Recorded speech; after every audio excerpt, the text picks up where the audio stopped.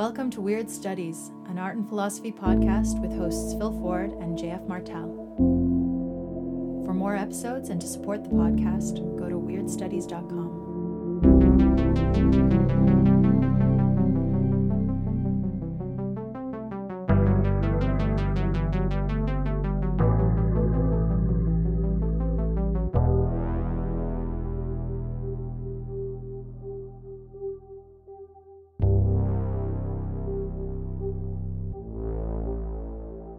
This is, in fact, the second time that we're recording this podcast. The first time we recorded a couple of hours and didn't sit with us somehow, didn't feel right. And one thing that came up when we were talking later, after that first recording session, was realizing that we were each sort of thinking about totally different audiences. Like maybe that's just the nature of this podcast, is it's going to have a necessarily, I don't know, heterogeneous audience. But you were saying, well, God, another podcast on Aleister Crowley, that's like the most normie thing ever, which in the kind of weirdosphere, like if you're looking at like other, like a cult podcast or something, then yeah, Aleister Crowley is yesterday's news. But I pointed out that in my world, in the academic world, Aleister Crowley is still pretty goddamn strange. I actually was telling somebody, one of my colleagues, this recently. I said basically just that, and he's like, "Oh yeah, Aleister Crowley's fucked up." That's really weird. So that's one of the things I always tell my students: know your audience. And so that actually presents an interesting question for us in particular for this podcast that we're trying to do: is how to approach Aleister Crowley. He is, depending on who's listening, either a totally marginal, unimportant, perhaps rather mad figure, and for another part of the audience is going to be maybe the most important possible figure. Yeah, and for maybe an even smaller portion of the audience, he's an unknown figure. So maybe we should just give brief, we should start with just a brief bio. Well, just maybe you should do that, Phil. You're a professor.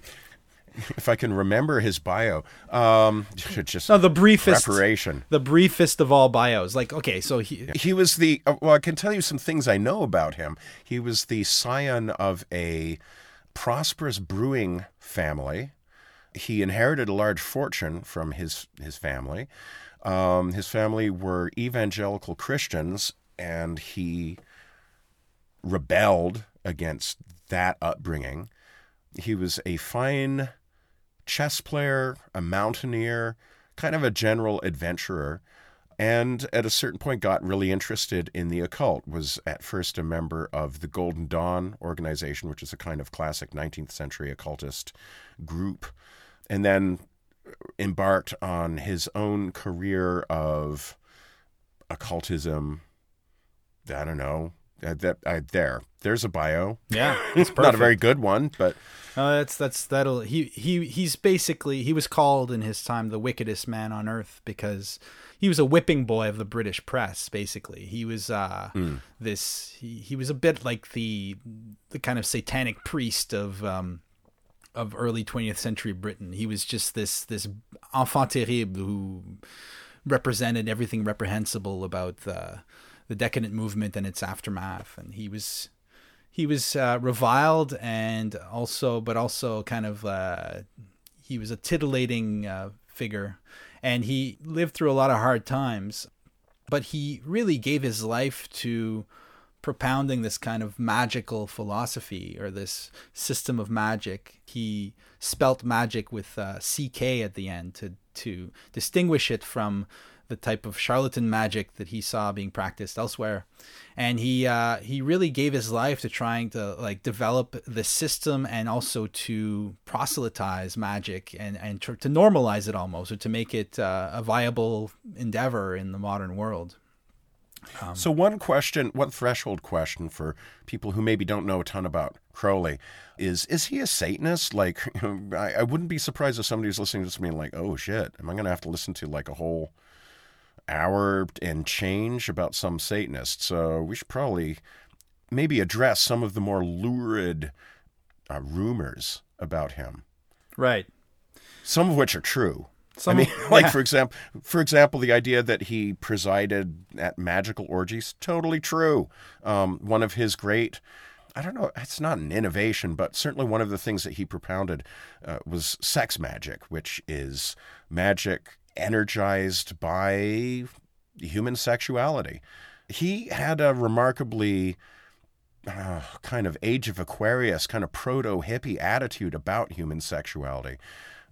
But needless to say, that was one of the things that made the British press type him the wickedest man in the world. Right, exactly. He was What about the Satan thing? Well, I don't know. I want to defend Crowley because I enjoy his work and respect him tremendously. And I think that, in particular, the text we're looking at today, the Introduction to Magic in Theory and Practice, is a really, really powerful piece of writing. At the same time as I don't want to, try to argue that he was innocent or unfairly treated, there's a moment in this book where he actually explains the uses of blood sacrifices. And he actually says at one point that the best blood sacrifice is an innocent child. So at another point, he shows off, he's talking about magic, and he says the different types of magical operations you can perform, and one of them he calls works of destruction. And he says, works of destruction, which may be done in many different ways. One may fascinate and bend to one's will a person who has of his own right the power to destroy, as if that makes it okay. Then he says, one may employ spirits or talismans. The more powerful magicians of the last few centuries have employed books. Then he says, in private matters, these works are very easy, if they be necessary. An adept known as the Master Therian, and that's him, he's talking about himself, once found it necessary to slay a Circe who was bewitching brethren. He merely walked to the door of her room and drew an astral T and the symbol of Saturn with an astral dagger. Within 48 hours, she shot herself. So there's this, Whoa. yeah. So he made his bed, then he had to sleep in it, kind of thing. Like he was kind of marketed himself as the wickedest man. Now, is it true that he magically slew this woman? The only reason he would allow himself to write it was because he knew that no one would believe it. Because if people actually believed in this stuff, then he would have been charged with murder. So this the tricksterishness of Aleister Crowley. Was he a Satanist? No, I don't think he was a Satanist. But was he consciously creating that persona? Absolutely. There's no doubt about it. Yeah. So it's not unfair to call him that. Well, and also there are modern Satanists who would say, you say Satanist like it's a bad thing. And it's worth noting that there is a current of modern Satanism that takes some of its cues from Crowley, simply because the idea of what Satan is for some people is quite other than what we customarily think of Satan. Normally think of Satan as the personification of all evil in the world. But there's another way of thinking about Satan as a figure of human potentiality, of the purely human will to create itself, to fulfill itself in whatever way it sees fit. So, I mean, I don't know if I want to get into that whole thing, but suffice it to say, the subject gets actually surprisingly complicated when you start looking at it. But anyway, I feel like I'm heading to... that's a great point, because I think from that perspective, like if we look at Satan the way many Satanists today look at that figure, he's a symbol of self-fulfillment, of self-realization. So, and that goes all the way back. I mean, he's the one angel that stood up to God and, created his own kingdom. And there's even in, Milton's Paradise Lost, there's a certain romantic grandeur to Lucifer, to Satan. And that exists today in some forms of Satanism, which basically Satanism is about the realization of your own will in this world, that through your own strength of will, you can transform yourself and therefore you can affect change. So that's pretty close to what Crowley was arguing. So in that case, then I would say, Crowley was definitely a Satanist. Yeah. It's worth noting also that even if you say Satan is a figure of evil, however you wish to define evil, but Satan is the concentration of everything bad in the world, one thing that marks out a magical path, or at least a magical path as Crowley defines it, from more orthodox religious ones, is that the aim of magic is to be a complete person, right? to fully realize all of our potentialities, to be truly who we are. And if you say that that is the goal for being a person, if that's the goal of magic with a K, then the path of magic means being down not only with the parts of yourself that you're happy to claim, the parts of yourself that are loving and compassionate, and, the part of yourself that, helps an old lady across the street with her groceries or whatever. There's also the part of you that is selfish. Right. And self-aggrandizing and vain and cruel. And you may not like that part of yourself, but you have to acknowledge it's part of yourself. And you have to figure out how to give voice to that in a way that it harmonizes with all the other parts of yourself. The aim is not purity, but rather wholeness. And I think that, it's kind of funny if you tell somebody, yeah, my spiritual life is really oriented to wholeness. That sounds very sweet and pastel-colored and new age. Right up until the point you realize that it also means embracing the deceiver in you. Deceit and arrogance and resentment and cruelty. Like all of these things that, Yeah. And by any reasonable standard, we shouldn't be practicing those parts of ourselves, right? Like, those aren't the parts of ourselves that make the world a better place. But I think the idea is not to give vent to those things, but to work with them. You could almost use like the terms of alchemy, that you start with some very base matter. You start with shit, and through a series of operations, you turn it into gold. That's the idea. There's obviously a very strong Gnostic vein in Crowley's thinking about this. And in this whole movement, this whole human potentiality movement that kind of defines really a good chunk of 20th century spirituality, it's a Gnostic thing. It's the idea that the wholeness that you're attaining is kind of a transmutation of your whole self to a higher level. So the idea is that you need to acknowledge the darkest parts of yourself, if only to turn them into light, or to bring them into the light so that they can be cleansed and purified. I mean, there are two paths in magic. We might talk about that later. There's a line from the Gnostic Gospel of Thomas, which was one of the early Gospels that were written about Jesus. Very clearly a Gnostic gospel. There's a line in it, show me the stone that the builders have rejected, for that is the cornerstone. In fact, that line may actually recur in the official New Testament. I'm not sure. I was going to say, that sounds familiar from the New Testament, yeah. What that line means to me, at least, is like the one thing you don't want to look at, the thing you pretend isn't there, is the most important thing you should be looking at right now. That in itself, that philosophy or that idea is central to the transformation that is valued in magical practice, is that you have to take the whole person. You can't just pretend. You can't fake it till you make it. You have to actually make it. You have to figure out what your true will is, and discovering what your true will is involves facing your own darkness and diving deep down into yourself and seeing through your delusions and your illusions, right? And I can say that this may sound a little bit esoteric and recherche, but it actually has some very down-to-earth and practical applications.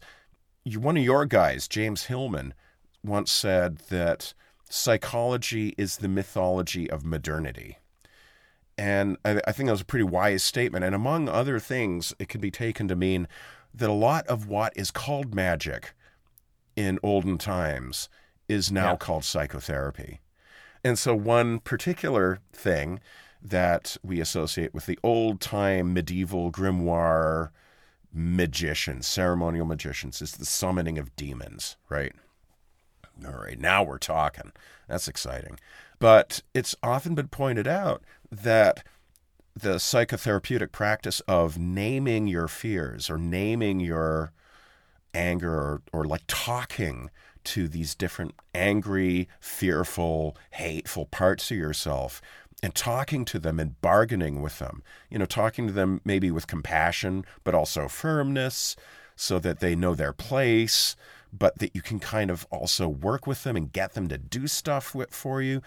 Like, this is a pretty common psychotherapeutic practice, and it's really almost like a version of something much more, I don't know, exciting or dramatic. I guess that's the word I'm looking for, with, having a triangle of art with a candle at each corner and esoteric sigils graven upon the corners and whatever. You can also just be in a psychotherapist's office talking to a guy in a turtleneck and addressing your fears if it's a person in the room. And I will tell you, actually, from my own experience as a depressed person who's had to work through some shit, not necessarily the whole naming your fear thing, but just like the sense of having to be real about who you really are. And that means being real about the darkness as well as the good stuff. Not in a sense that you're going to excoriate yourself and you hate yourself for the bad parts of yourself, because that never really goes anywhere. Being real about those things and learning how to work with them effectively. Like, for example, depression itself is a motherfucker. I mean, if anybody listening to this has experienced clinical depression, you know what the fuck I'm talking about. Depression is the biggest, baddest, meanest of demons. And when you're in the middle of a depressive episode, you don't have anything good to say about depression. All you want is for it to be gone. If somebody could hand you a pistol with a magic bullet in it that would allow you to kill it, you would.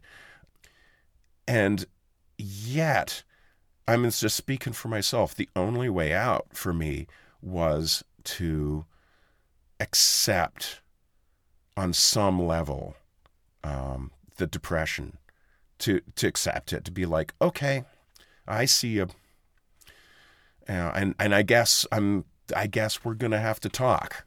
I guess we're gonna have to find some way of communicating here. Yeah, no, for sure. I don't know, and it sounds like we've moved rather far afield from Crowley.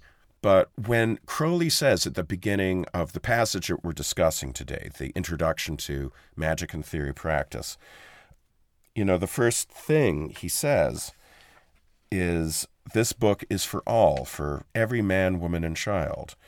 I have written this book to help the banker, the pugilist, the biologist, the poet, the navvy, the grocer, the factory girl, the mathematician, the stenographer, the golfer, the wife, the consul, and all the rest to fulfill themselves perfectly, each in his or her own proper function. When he says that, he's talking about how this is for everybody. That's kind of what I take him to mean, that he is stumbled upon principles which we can call them psychological if we want, or we can call them magical. He is stumbled upon principles that are of immediate and urgent relevance to everyone. And I do believe that if you understand him correctly, if you understand what he's on about, there is, in fact, a lot of real gold buried in some of these admittedly perplexing and puzzling and difficult to read pages.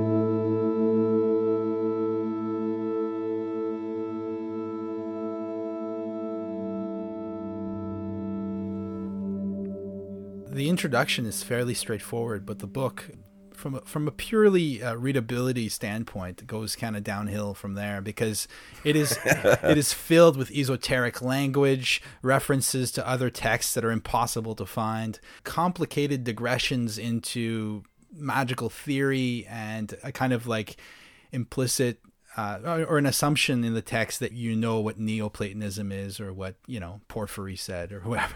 So Right, exactly. there's a lot of that in there. So I don't know how well, I mean, the book isn't widely read today, I would think, compared to other self-help books, let's call them. So Yeah. I don't think he was all that successful, even though, and we discussed this last time, but I mean, you can't even calculate. It'd be hard to quantify the effect that Crowley had on the modern world. He had a huge influence. Like he's on the cover of Sgt. Pepper's, the Sgt. Pepper album from the Beatles. So the introduction we're looking at is basically a description of, he's trying to redefine magic in such a way that the reader will be able to understand what he means by it.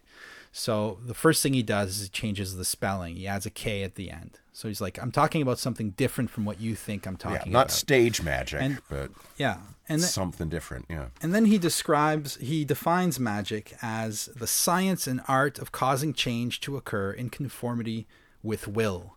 So there's no candles or magic circles or symbols in that. It's a very straightforward definition. What is magic? It's the science and the art of causing change to occur in conformity with will. So it includes everything. And he says later on, every intentional act is a magical act. And I think he has good reason to say that. We might get into that later. But so the idea is that magic is the means by which a willing being, a human being endowed with true will, can effect change or can make things happen in the world and transform it. So that's fairly straightforward. And his example is like getting a book printed. So you write your book, you send it to the printer, you get it in bookstores, and that in itself is a magical operation because you're doing a bunch of things in order to get a very specific effect. Who would disagree with that? I mean, that's pretty straightforward. Then he has a postulate, and the rest of the chapter is a series of theorems that basically derive from this postulate or support it. The postulate is, any required change may be effected by the application of the proper kind and degree of force in the proper manner through the proper medium to the proper object. So he's insisting on this idea of the properness of every aspect of the operation. So in order to make change in the world, you need to know exactly what you're doing. You need to know exactly how to do it. But if you can figure those things out, then anything is possible, literally anything, because he says later that any force in the universe can be transformed into any other force. So there's actually no limit to what can be done in this universe so long as you know what it is you want to do and how to do it. Easier said than done, obviously, but that again is fairly straightforward, I think.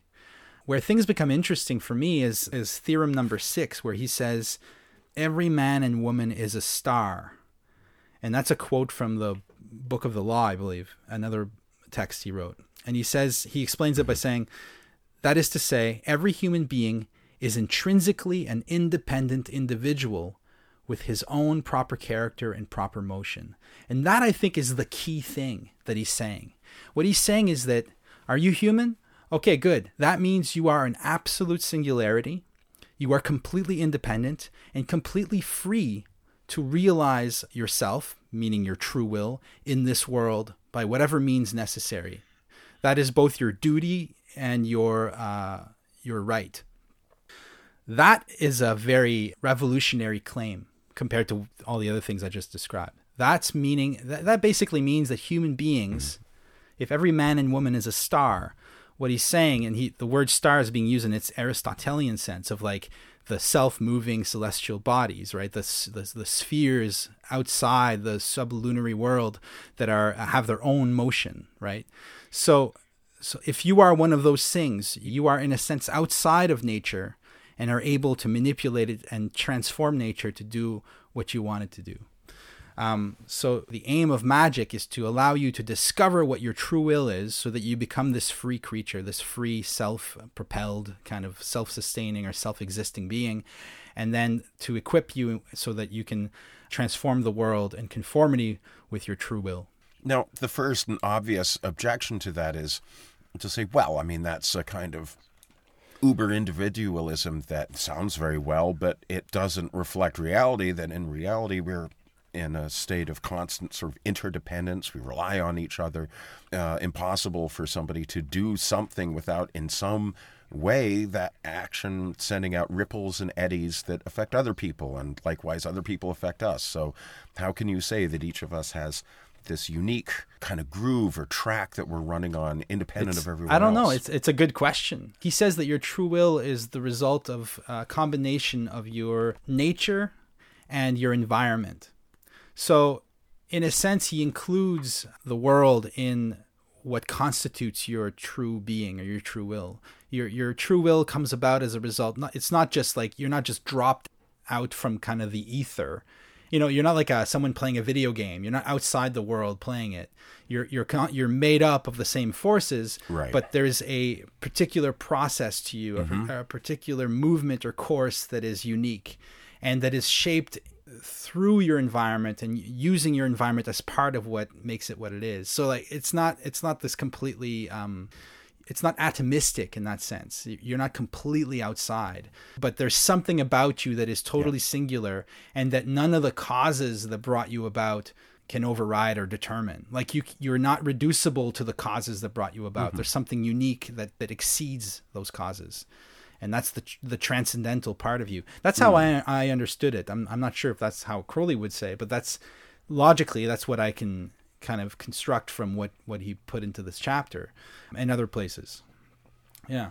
Well, it makes sense to me. Because later on he says nature is continuous. So that's a key thing, right? He starts off with some quotes, one of which comes from Fraser's The Golden Bough. And he argues that science and magic are united in their fundamental principles, which is basically the fundamental principle of both magic and science is that nature is continuous, that there is a rational schema that governs how things happen in nature, and that if you understand that, you can actually manipulate that causal world and you can make things happen. So in science, you need to understand like the elemental constitution of something or its chemical composition. And then knowing that, you can use that to do things. Well, in magic, it's the same, but at the level of quality, I guess, instead of quantity. Maybe that's just oversimplifying it. But at the level of things that science ignores, the level of feelings and the level of intentions and desires, and at that level, the same principles apply. So therefore, you can be a scientist of the mind, a kind of scientist of the soul,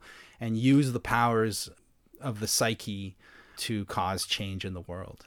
Yeah, I think he would say that magic and science are working with the same forces. It's just that science tends to suggest that past a certain point, most forces are negligible. Well, okay, think about the moon. The moon exerts a palpable force on the tides, right? But we don't think that Jupiter is exerting any kind of force on the tides. The gravitational influence of Jupiter is a negligible force. However, a ceremonial magician is going to think that the place of Jupiter in the sky will exert a force just as much, not as much as the moon, but of the same quality. And it's something that the magician will think of in concert with like 1,001 other things, whereas the scientist is aiming always at reduction, at reducing the number of causes bearing on any given situation. So we can isolate the main cause, and then so isolated it can be manipulated and worked with, and we can adjust for it. But the magician is trying to work holistically, again, is trying to engage with all of the different forces in the universe, including ones that we were apt to think of as negligible, like, for example, the position of Jupiter in the sky. That'd be a quantitative difference. Like, so you could say that the scientist could, if a scientist could measure the influence of Jupiter on life on Earth, then it would become scientifically viable. But I think there's a fundamental difference in the way that magicians and scientists look at reality to begin with. For instance, the scientist denies any intrinsic reality to the appearance of the world to humans. So the light of a star isn't actually light. It's actually like photons or whatever. The fact that women's menstrual cycle reflects the lunar cycle doesn't mean that there's any intrinsic connection between women or femininity and the moon, as there is in traditional symbology. So, but the magician says those things matter. Those things are part of reality, and the appearances of things are forces in their own right. So whether or not you can find a measurable force that Jupiter would exert on Earth to such a degree that it would affect behavior, let's say, or events in history. Well, whether or not you can find that force at the level of quality, at the level of what Jupiter is because of its associations in myth and all that, and it has that force regardless. And it's a different way of apprehending reality. It doesn't reduce reality to some kind of underlying stratum. It just looks at it looks at every level of reality as being equally real, or as having an equal claim to realness. So the way things look matters. The fact that the moon is linked with the menstrual cycle and with the metal silver and the tides of the ocean, all this means something. It's not just meaninglessness. And that's what the material a magician works with.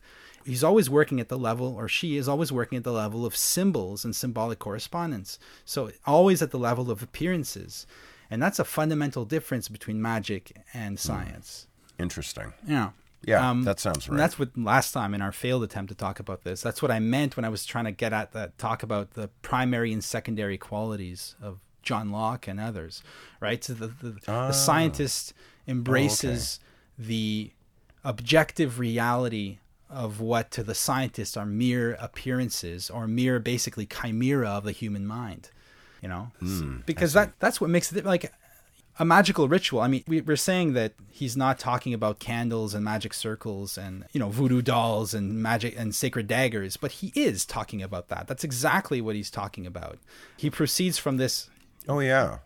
No, I didn't mean to give the impression. No, and I didn't mean to give the impression that's what you were trying to do. I'm just saying that he goes from an introduction where he defines magic in terms that I think make magic viable, and then proceeds to describe magical procedures that are very much in keeping with the magic without a K that he's rejecting. You know, so that's interesting. Yeah. The question is, there's a great quote by St. Paul, very short at the beginning of the book, where in Thessalonians 1, St. Paul writes, Test all things, hold fast to that which is good. That's as brief a précis of pragmatism as you could find, right? Like St. Paul is saying, test everything, prove everything is the way the translation he uses says, prove all things, hold fast to that which is good. That's kind of William James's modus operandi. He's like, I'm going to consider every possibility, and what works I will keep.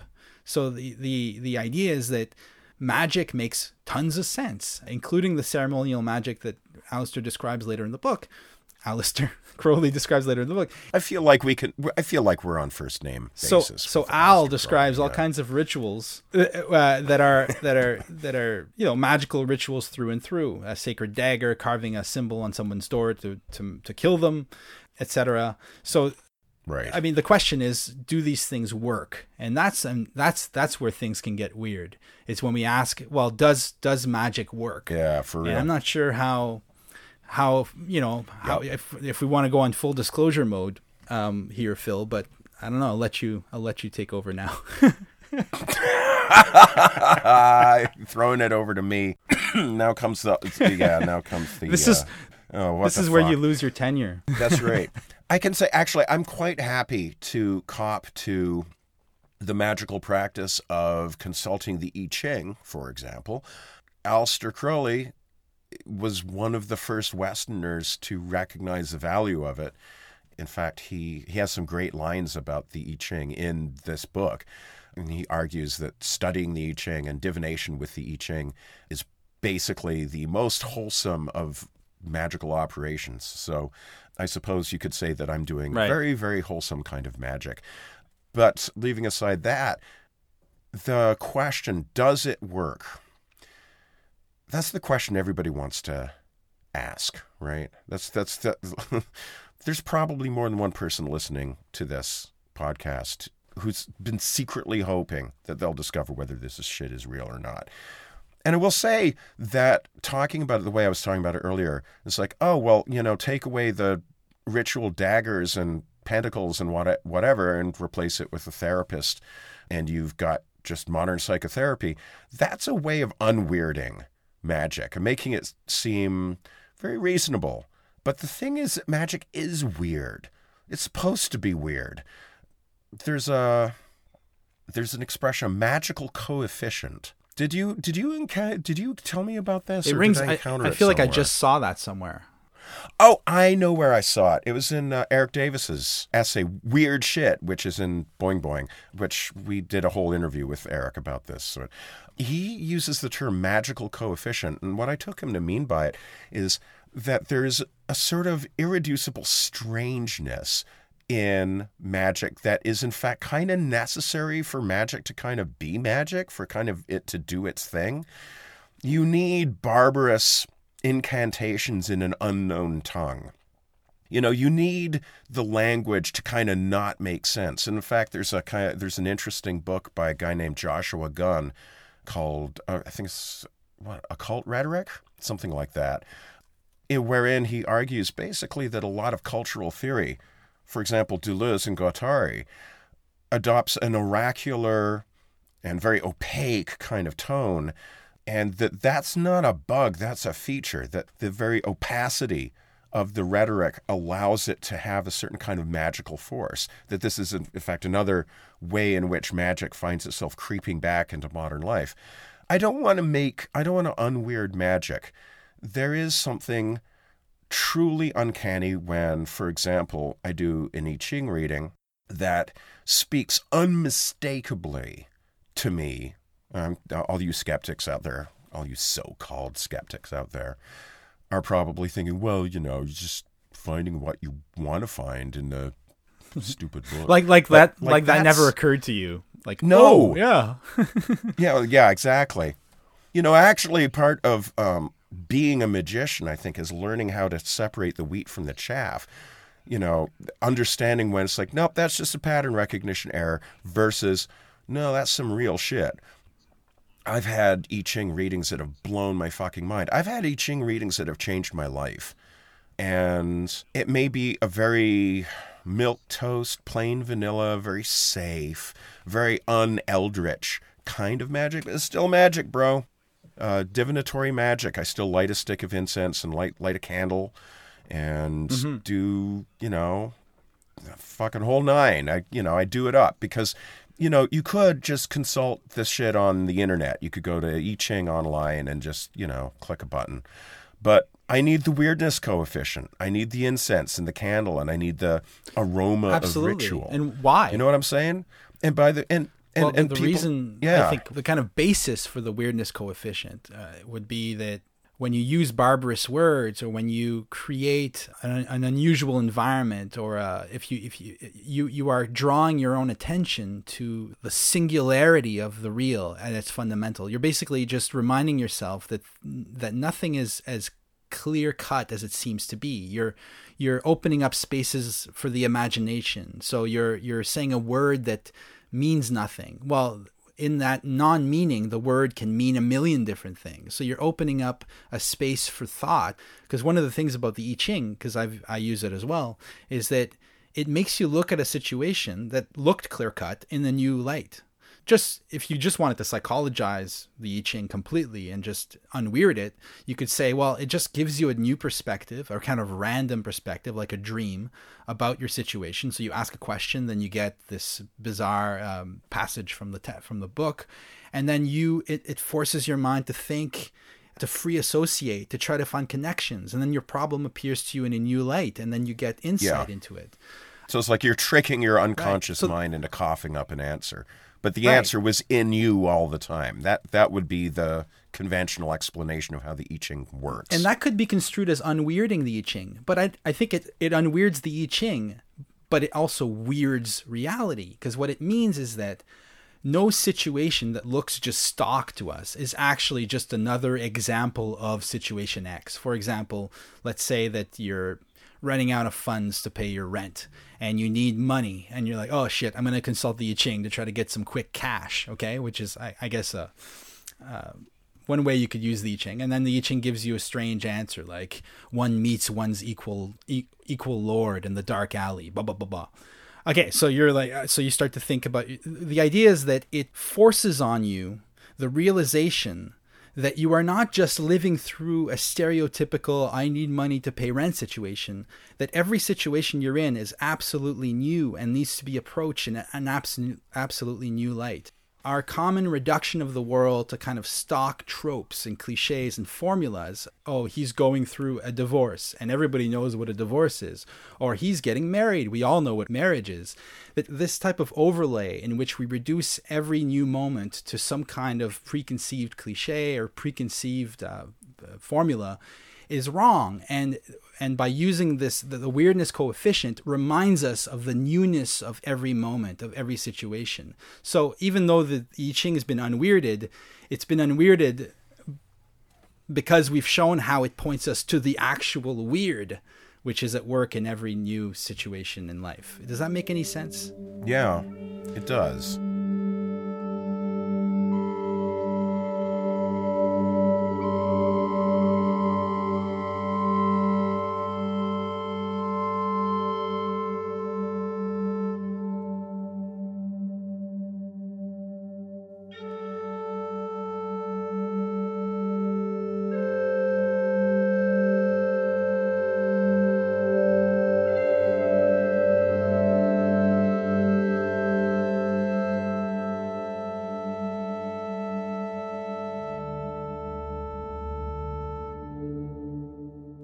Now, getting back to the question of does this materially work? That is okay, go back to your example. I don't know if the example you came up with was a line that you just invented or if that's actually somewhere in the I Ching. One meets one's equal in the dark, or something like that. Right. But it sounds I Ching-ish, right?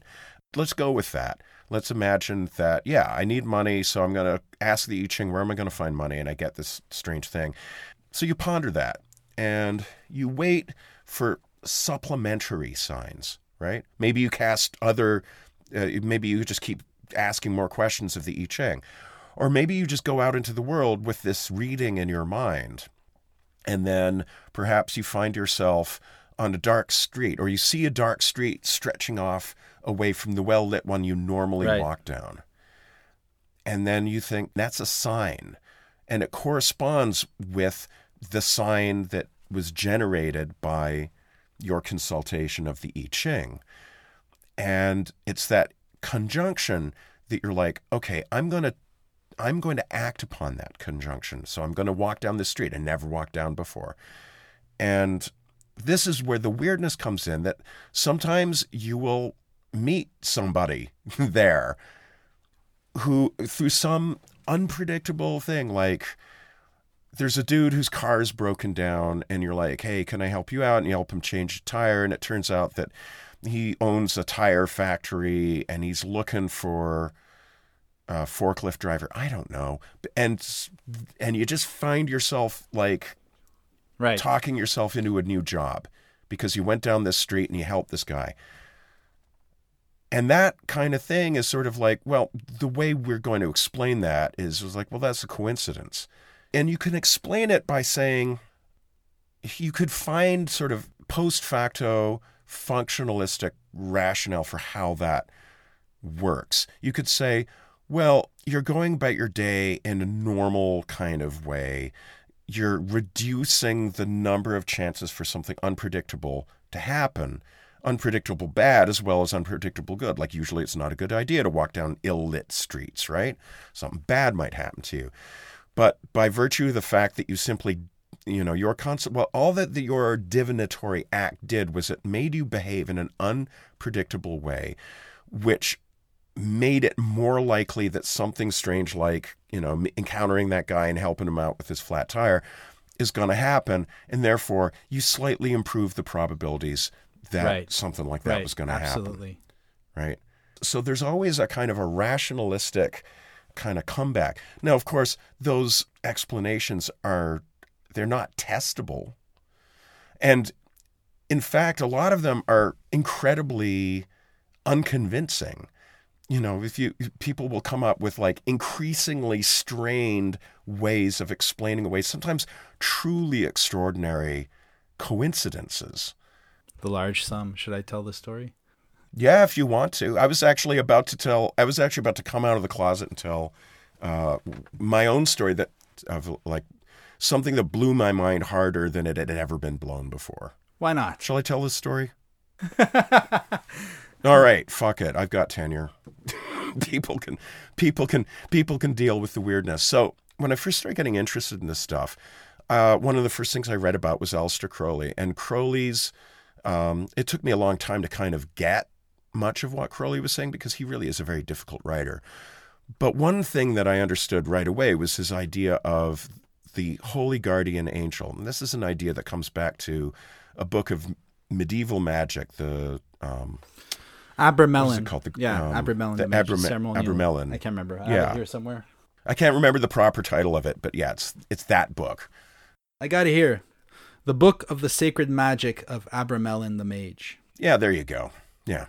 And so, of course, you had it just lying ready at hand. My magic shelf is right next to where I'm sitting. So. Okay. It's just one shelf. Very good. But basically, the idea that Abramelin was playing us is the idea that every human being has a holy guardian angel.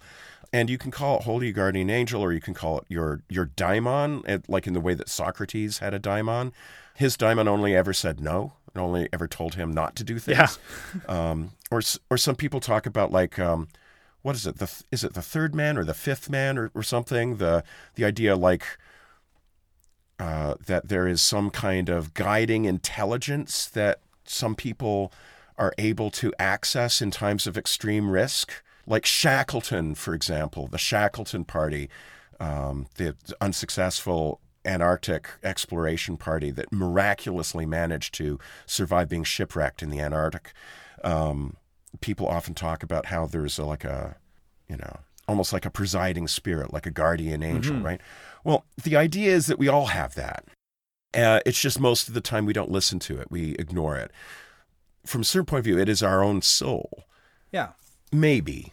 It's kind of mysterious what it is, but like, this book that I read, and this is years ago, so basically don't sweat what it is, just make contact with it.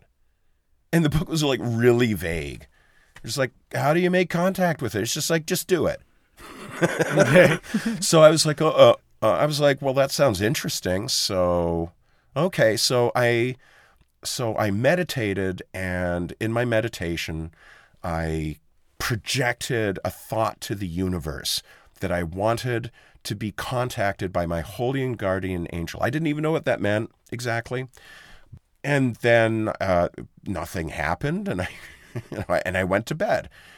And that night I had an incredible dream, which I'm not going to go into the details of what it was, but it was an astonishing, profound, I'm going to sound corny, but it's like a healing dream.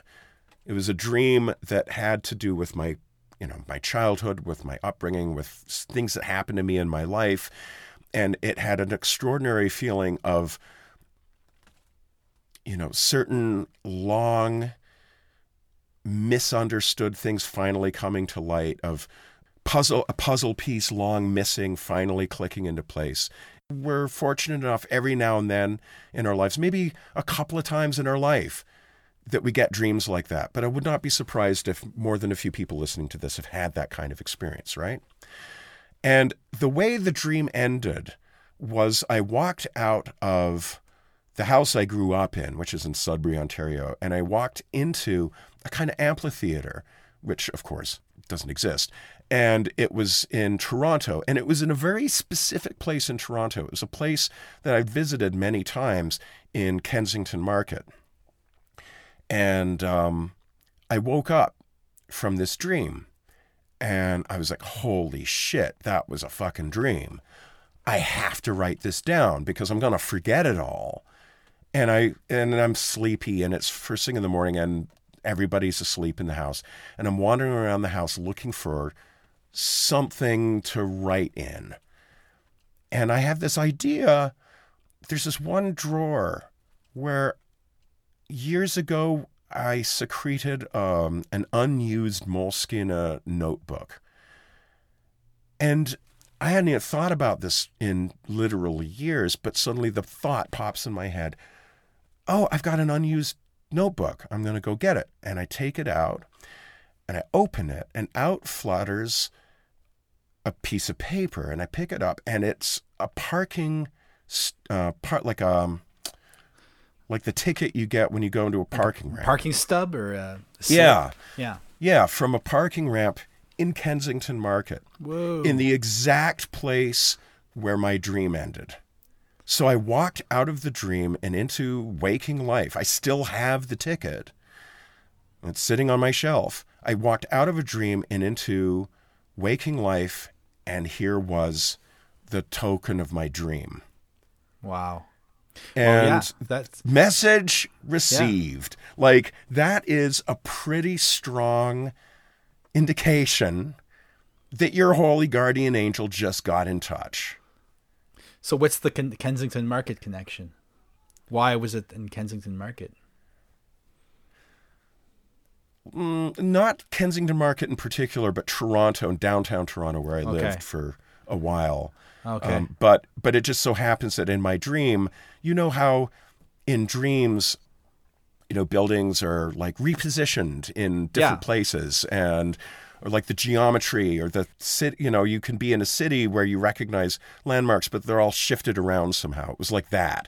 It just so happens that a place that I lived in Sudbury when I was growing up was melded with another place that I lived in Toronto that had considerable emotional resonances to me. And this hybrid not place, it just so happens that its location with respect to certain downtown Toronto landmarks was such that I could say, that's in Kensington.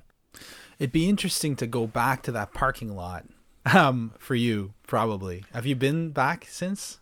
Yeah, well, I think I've parked there maybe once or twice since then.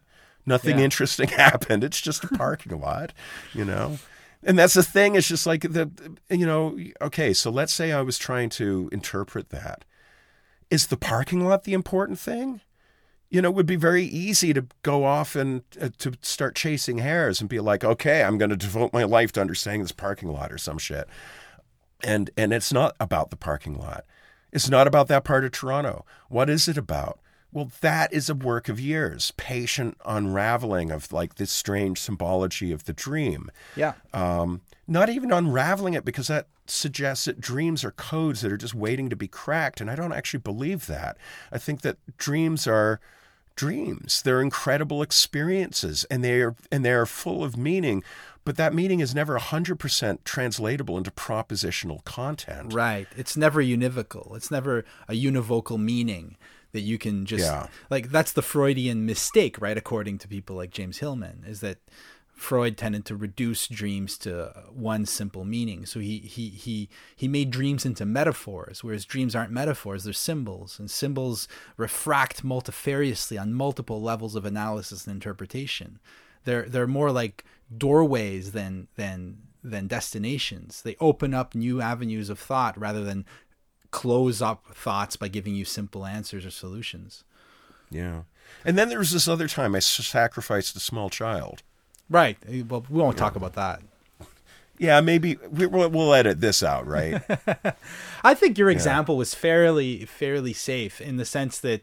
Oh shit! It was all. I mean, to get my nerve up to tell this weird story, and you're like, "That's not weird at all." Fuck you, Martel. That's the best I got. Well, reality's weird, so. It, on one level, it absolutely is weird. But you could, I could just say, well, subconsciously you remembered that you put that stub in that drawer. Oh yeah, and you made, exactly. Like you could, and subconsciously you did this, and subconsciously you did that. I will point out, by the way, that when we do that, when we adopt that mode of explanation, we are turning the subconscious mind into this godlike entity that can do anything. So basically, all you're doing, you're like a kid being told to clean his room, and all he does is take all of his toys and jam them under the bed. Right. Yeah. Like we're just taking all of the weirdness in the world, and we're saying it's the unconscious, as if that fucking explains anything. Yeah, absolutely. Yeah, I'm not using that explanation. I'm just saying that. No, okay, so my attitude to magic is I'm very skeptical about magic, and that's part one. Part two is magic is real. So I don't know like how else to say it. I mean, I can't account for it. There's this really good story Man, I think I'm going to tell another Zizek anecdote. That guy's full of memorable stories. But he once told a story about a physicist who visited his colleague Niels Bohr in Germany in his country house. So he walks in and he notices that Bohr had a horseshoe hanging above his front door, and he says, "Is that a horseshoe?" And then Niels says, "Yeah, it's a horseshoe. The peasants who live around, the farmers, have said that it keeps out evil spirits." And then his buddy's like, "Well, but you don't believe in evil spirits." And Niels Bohr says, "No, but the farmers said it works even if you don't believe in them." That's good. So it's like, life is strange and strange things happen. And to just kind of wave off or wave away or brush off the strangeness doesn't make the world more normal. It just makes you more blind, so once I recently, we were in contact at that point. I dabbled in certain magical practices in my 20s. I tried some things and sacrificing small children. Yeah, exactly. A child sacrifice and whatnot. But I was scared away from it by some what I perceived at the time to be really bad. What do you call it when things kind of like bounce back and hurt you? Blowback. Right, that's the word I'm looking for. Some blowback from a particular ritual. And I'm using the word ritual very. It was a very rudimentary ritual, but it worked, and it seemed to have an effect, and it wasn't all that great. I got a little scared and stopped doing it. But then a couple of years ago, I decided, we were talking about magic, and I'm like, I'm going to try something just for the hell of it. And, sure enough, true to my example I came up with earlier, I asked for a large sum of money, because I thought, well, if I'm going to ask something, William Burroughs... Might as well be useful. Yeah. William S. Burroughs said, the worst thing you can do in magic is ask for money. It's the worst thing you can do. But I decided to do that. I said, so I made a sigil out of this phrase. So there's a very simple technique for making a sigil. Grant Morrison drunkenly describes it in a famous talk that you can look up on the internet. And I made a sigil asking for a large sum of money. And the next day, I get a check in the mail from the property management company that takes care of where I live. And I never received a check from them. It was a small check. It was a check for $18, I think. But the check was bizarre. So on the line where you write down, you spell out the amount, there were the words "the sum" in huge letters. The sum, like really big. And then this next to it was this tiny sum, $18.21. So you got a large sum. Yeah, I got a large sum. Like the word "sum" was very large. I've never seen that on a check. The word "sum" on a. It was like reimbursement for something, and it was just too weird. I mean, I don't know what to make. I can maybe put a photo of the check on our website so people can look at it. It's pretty funny. That would be good. Yeah, it's a very strange looking thing. I've never seen a check like that before. But so did it work? Well, I don't know. Maybe not. Maybe it was. We got a funny story out of it. Yeah, but it's weird when coincidences have a sense of humor. I find that pretty strange. Yeah. So does it work? Well, maybe it works. Maybe it doesn't work. But all I can say once again is that like a kind of a foray into magic will just remind you of how weird reality is, and it doesn't matter whether. Ultimately, to me, the fact that reality is so strange is more interesting than whether this or that magical ritual will get you what you want. Absolutely.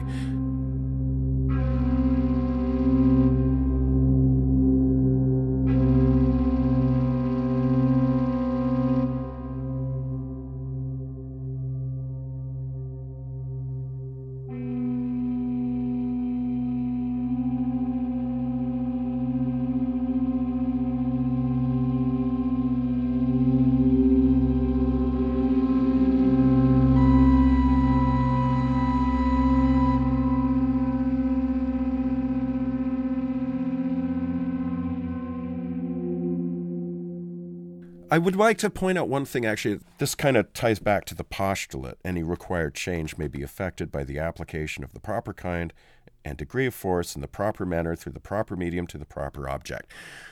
All of which is a little abstract. But one thing that is often commented on in sort of intro to magic books is that your magical intent, the thing you ask for, whatever that is, will manifest through a synchronicity. Like a weird coincidence. Like, for example, you asking for a large sum of money and you getting a literal large sum, like sum written on a piece of paper. It's important to note that, when Crowley is saying that it's all about the application of the right kind of force to the right kind of object, etc., that is sometimes one way that plays out is like means of manifestation. You can't do a ritual that will turn somebody into a frog, right? No matter how good a magician you are, because it's physically impossible, right? You can't do a working to fly like Superman, because human beings don't fly. What will happen, actually, this is an example in Alan Chapman's Advanced Magic for Beginners. If you do a working to fly like Superman, it'll manifest maybe in a dream, or perhaps in an unpleasant synchronicity like you falling out of a 50th story window. As you say, sometimes these synchronicities have a prankish, sometimes decidedly mean sense of humor. But the point is that intention has to find an avenue by which it can exit into the world. Because human beings don't fly, that is one avenue that's barred to it. But you falling off of a skyscraper, that's possible. That can happen in our material existence. And so this is why synchronicity plays such a large role in talking about like magical results. And basically, anytime you do a successful I Ching or tarot reading, if it's successful, the success of it is manifested in synchronicities. Like, I don't know, like you ask a question and, I mean, like the example we did before, like you find some kind of unexpected fulfillment of it in the real world. But it has to be fulfilled in some way that's materially possible. There has to be a means of manifestation. And so, when Crowley is talking about the right kind of force to the right kind of object, that is partly kind of what he's talking about. Mm-hmm. No, that's interesting. But you're taking us to a very interesting place now because, on a purely pragmatic level, I agree with you. But I think that the proposition that a magical working could create a synchronicity, especially a synchronicity involving events in the world, is even harder to account for from a purely logical or rational perspective than turning someone into a frog. Really? Absolutely. Wow. Absolutely. I would have thought I'd been able to. I have tried so many times to turn you into a frog and it still hasn't worked. I'm not saying that I'm just saying, okay, let's say you do a magical working to get some quick money, and then you get an image in the I Ching of a dark alley, and you go down the first dark alley you see, and you meet a guy who's looking for a new forklift driver. Okay. Well, that guy had to be there.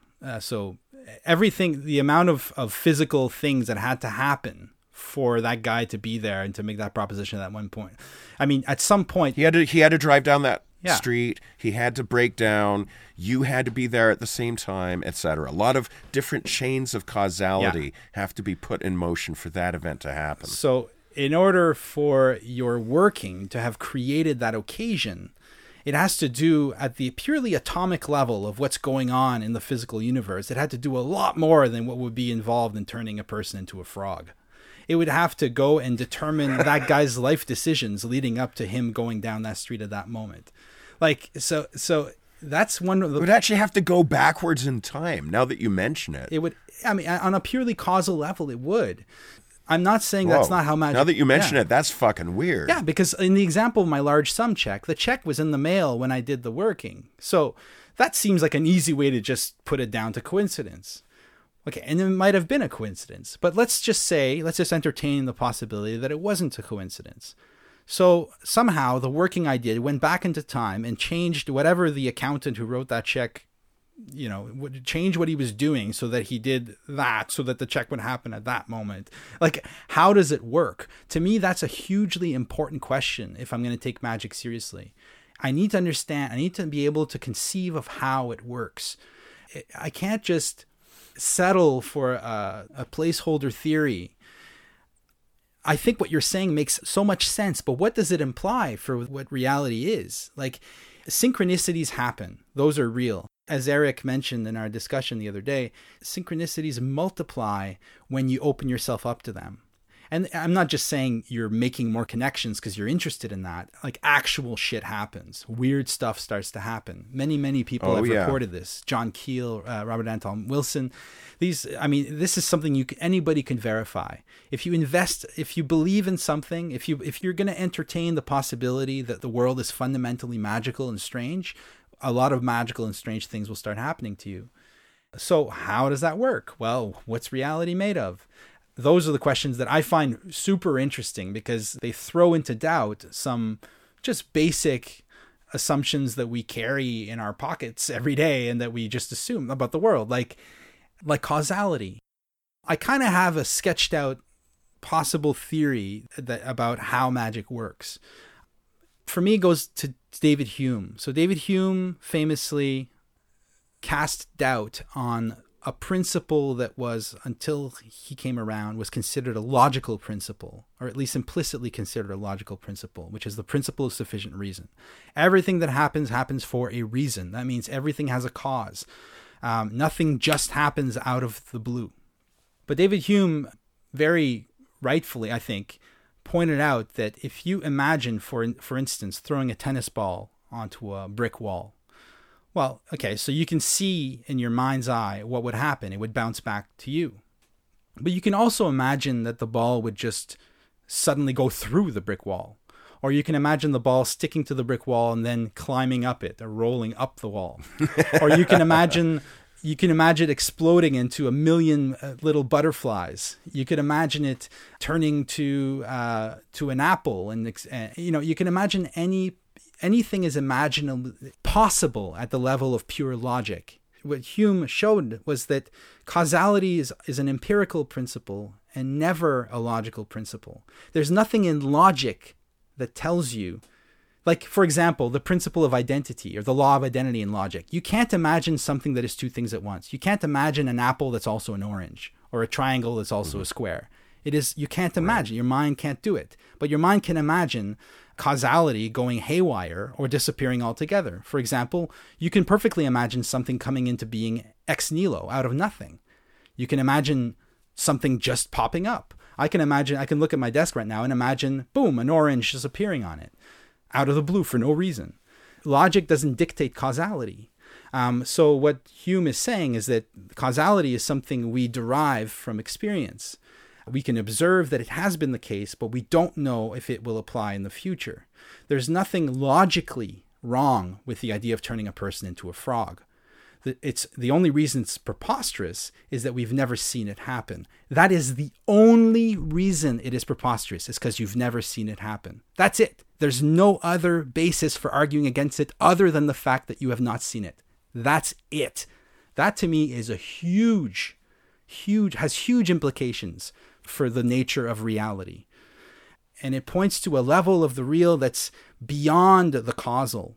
Potentially. I'm just entertaining ideas here, by the way. I'm not like... Yeah, we're just jamming. So Joshua Ramey, an amazing scholar, wrote a paper about Kantemiasu's book After Finitude. And in that, he posits a fifth type of cause that he says certain animistic societies believe in. So he says that this one tribe, I can't remember who they were, an African culture, so they believe in all four of Aristotle's causes. So the matter, form, agency, and purpose. So those are the four causes of traditional Aristotelian philosophy.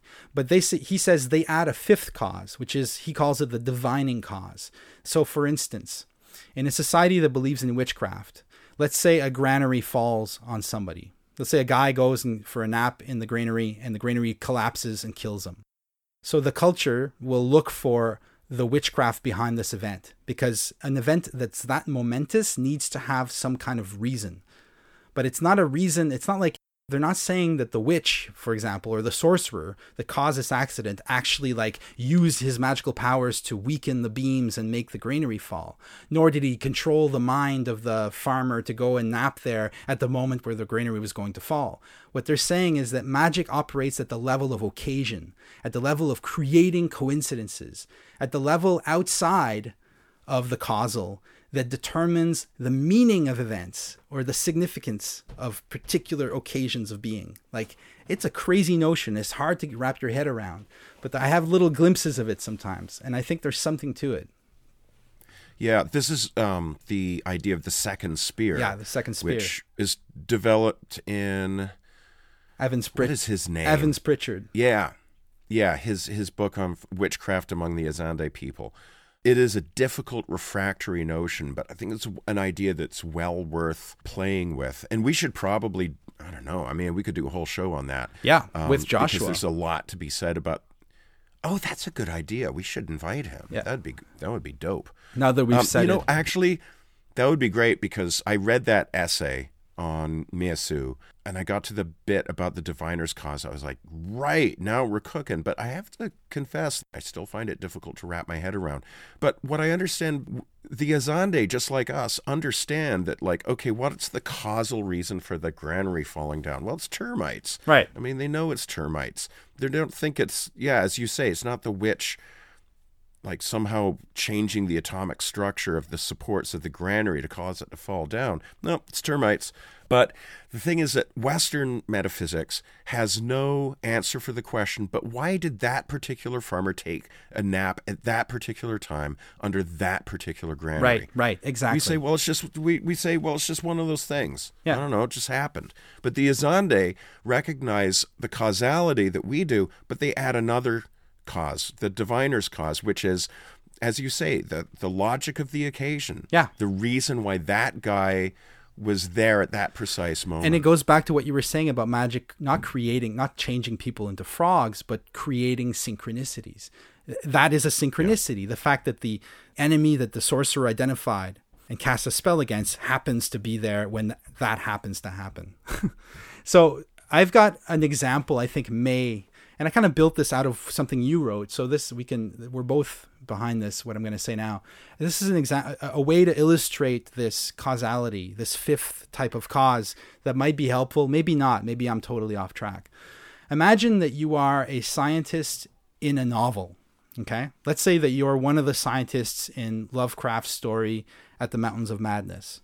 So in this story, you're one of the characters, and your fellow Lovecraftian characters go off to Antarctica to investigate what turns out to be a lost city that was built millions of years before humans came into being by this bizarre race of strange entities from another star. So let's say that you go about in the story trying to figure out what this lost city is, where it comes from, who built it, etc. So you're looking for the 4 Aristotelian causes. You're looking for, what's the city made out of? Whoa, it's made out of non-Euclidean geometric patterns. It's very strange. So that's addressed in the story. Who made this? Oh, it was I believe it's the great race of Yith, but I may be wrong, but it's this particular group of interstellar or interdimensional beings constructed this city. So you've got the agent cause or whatever. Then you've got the form. What is, so you've got all the 4 causes, including, you figure as a scientist, you'll ask yourself, to what purpose did this city exist? Why was it here? So that's another question. So let's say you answer all these questions satisfactorily and promptly, in keeping with Lovecraft's stories, you promptly go insane from the answers. Mm-hmm. Is there anything, like you do, is there anything this scientist could come up with which would make even more sense of the whole thing, but that they don't come up with in what I just described? There is. That is to realize that they are a character in a novel written by H.P. Lovecraft. So if they came up with that, then they would really know why this lost city is here. The divining cause is the cause that happens at the level of the narrative of life, like the kind of narrative, sense-making dimension of reality.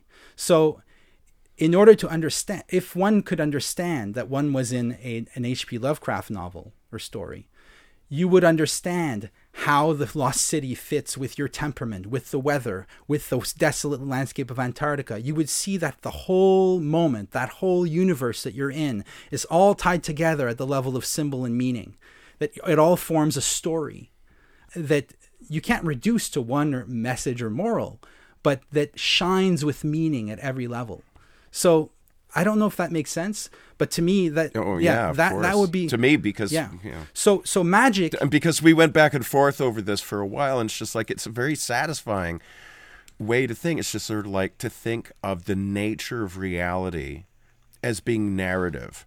It's just like, it's a story. That seems to be the world is made of stories. That seems to be exactly what the Azande people are doing in Evans Pritchard's book. And I think it's what pre-modern societies do as a matter of course. The world's a story, and we have a place in this story. And therefore, if you can tap the forces that determine why things happen, you can do magic. And magic is perfectly naturalistic if you include narrative and meaning in your conception of reality.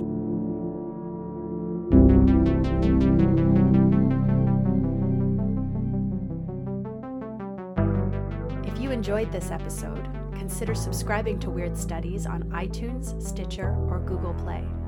You can also find us on Twitter and Facebook. Music for the podcast is composed and performed by Pierre-Yves Martel. Thank you for listening.